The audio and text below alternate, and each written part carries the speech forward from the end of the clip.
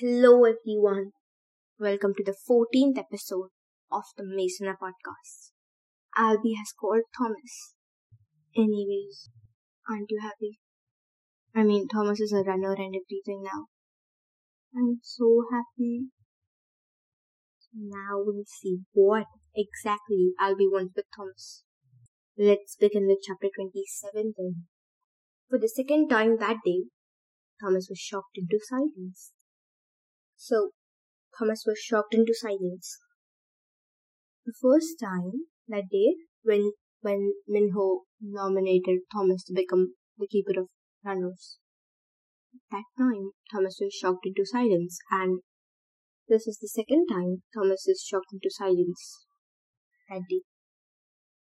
Well, come on, Newt said to Thomas as he grabbed his arm. No way, I'm not going with ya.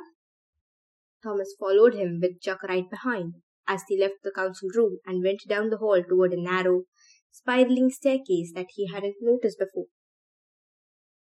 Newt took the first step, then gave Chuck a cold glare. You, stay. For once, Chuck simply nodded and said nothing.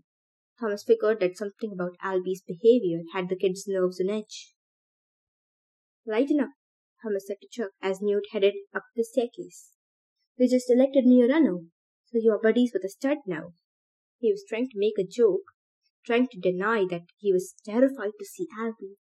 What if he made accusations like Ben had? Or worse. Yeah, right, Chuck whispered, staring at the wooden steps in a daze. With a stretch, Thomas began climbing the stairs. Sweat slicked his palms, and he felt a drop trickle down his temple. He did not want to go up there. Newt, all grim and solemn, was waiting for Thomas at the top of the stairwell. They stood at the opposite end of the long, dark hallway from the usual staircase, the one Thomas had climbed on his very first day to see Ben. The memory made him queasy. He hoped Alby was completely healed from the ordeal, so he didn't have to witness something like that again. The sickly skin, veins, the thrashing, but he expected the worst and braced himself. He followed Newt to the second door on the right and watched as the older boy knocked lightly. A moan sounded in reply. He followed Newt to the second door on the right and watched as the older boy knocked lightly. A moan sounded in reply. Newt pushed open the door, the slight creak once again reminding Thomas of some vague childhood memory of haunted house movies. There it was again, the smallest glimpse at his past. He could remember movies, but not the actors' faces or with whom he had watched them. He could remember theaters, but not what any specific one looked like. It was impossible to explain how that felt, even to himself. Newt had stepped into the room and was motioning for Thomas to follow. As he entered, he prepared himself for the horror that might await. But when his eyes lifted, all he saw was a very weak-looking teenage boy lying in his bed, eyes closed. Is he asleep? Thomas whispered, trying to avoid the real question that had popped in his mind. He's not dead, is he? I don't know, Newt said quietly. He walked over and sat in the wooden chair next to the bed. Thomas took a seat on the other side. Alby, Newt whispered, then more loudly. Alby, Chuck said you wanted to talk to Tommy. Alby's eyes fluttered open, bloodshot orbs that glistened in the light. He looked at Newt, then across at Thomas. With a groan, he shifted in the bed and sat up, his back against the headboard. Yeah, he muttered, a scratchy croak. Chuck said you were thrashing around, acting like a loony. Newt leaned forward. What's wrong? You still sick? Alby's next words came out in a wheeze, as if every one of them would take a week off his life. Everything's gonna change. The girl, Thomas, I saw them. His eyelids flickered close, then opened again. He sank back to a flat position on the bed, stared at the ceiling. Don't feel so good. What do you mean you saw? Newt began. I wanted Thomas, Alby yelled with a sudden burst of energy that Thomas would have thought impossible a few seconds earlier. I didn't ask for you, Newt. Thomas. I asked for freaking Thomas. Newt looked up, questioned Thomas with a raising of his eyebrows. Thomas rushed, feeling sicker by the second. What did Alby want him for? Fine, young grouchy shock, Newt said. He's right here. Talk to him. Leave, Alby said, his eyes closed, his breathing heavy. No way, I wanna hear. Newt. A pause. Leave. Now. Thomas felt incredibly awkward, worried about what Newt was thinking, and dreading what Alby wanted to say to him. But Newt protested. Out! Alby sat up as he yelled, his voice cracking with the strain of it. He scooted himself back to lean against the headboard again. Get out! Newt's face sank in obvious hurt. Thomas was surprised to see no anger there. Then, after a long, tense moment, Newt stood from his chair and walked over to the door, opened it. He's really going to leave, Thomas thought. Don't expect me to kiss your butt when you come saying sorry, he said, then stepped into the hallway. Close the door, Alby shouted one final insult. Newt obeyed, slamming it shut. Thomas's heart rate quickened. He was now alone with the guy who had had a bad temper before getting attacked by a griever and going through the changing. He hoped Alby would say what he wanted and be done with it. A long pause stretched into several minutes, and Thomas's hands shook with fear. I know who you are, Alby said finally, breaking the silence. Thomas couldn't find words to reply. He tried. Nothing came out but an incoherent mumble. He was utterly confused and scared. I know who you are, Alby repeated slowly. Seen it. Seen everything. Where we came from. Who you are. Who the girl is. I remember the flare.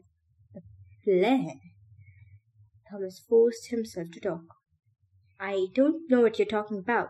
What did you see? I'd love to know who I am.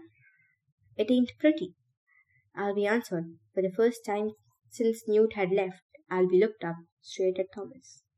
His eyes were deep pockets of sorrow, sunk and dark. It's horrible, you know. Why would those shucks want us to remember? Why can't we just live here and be happy? Alby? Thomas wished he could take a peek in the boy's mind, see what he had seen. The changing, he pressed. What happened? What came back? You're not making sense. Alby started, then suddenly grabbed his own throat, making gurgly, choking sounds. His legs kicked out, and he rolled onto his side, thrashing back and forth as if someone else were trying to strangle him. His tongue stuck out of his mouth. He bit it over and over. Thomas stood up quickly, stumbled backward, horrified. Alby struggled as if he was having a seizure, his legs kicking in every direction. The dark skin of his face, which had been oddly pale just a minute earlier, had turned purple. His eyes rolled up so far in their sockets they looked like glowing white marbles. Alby! Thomas yelled, not daring to reach down and grab him. Newt! He screamed, cupping his hands over his mouth. Newt, get in here! The door was flung open before he finished his last sentence. Newt ran to Alby and grabbed him by the shoulders, pushing with his whole body to pin the convulsing boy to the bed. Grab his legs! Thomas moved forward, but Alby's legs kicked and flailed out, making it impossible to get any closer. His foot hit Thomas in the jaw. A lance of pain shot through his whole skull. He stumbled backward again, rubbing the sore spot.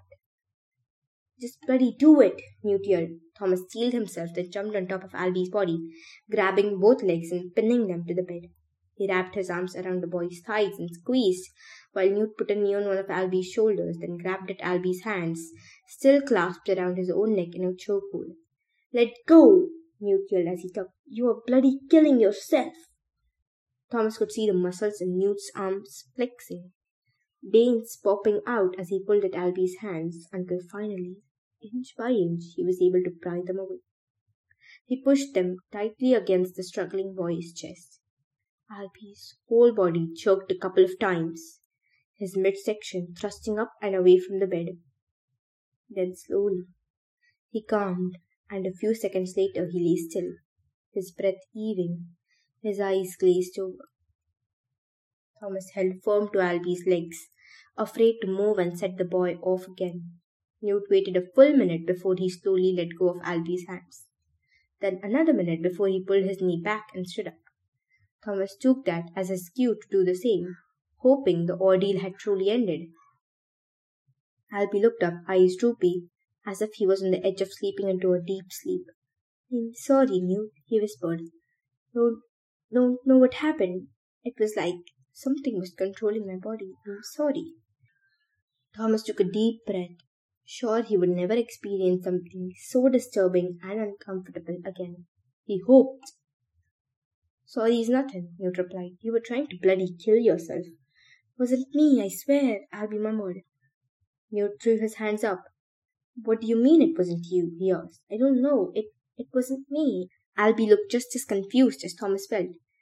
But Newt seemed to think it wasn't worth trying to figure out, at least at the moment. He grabbed the blankets that had fallen off the bed in Alby's struggle and pulled them atop the sick boy. Get your butt to sleep, and we'll talk about it later. He patted him on the head, then added, You're messed up, Shank. At least at the moment. He grabbed the blankets that had fallen off the bed in Alby's struggle and pulled them atop the sick boy. Get your butt to sleep, and we will talk about it later. He patted him on the head, then added, You are messed up, Shank. But Alby was already drifting off, nodding slightly as his eyes closed. Newt caught Thomas's gaze and gestured for the door. Thomas had no problem leaving that crazy house. He followed Newt out and into the hall.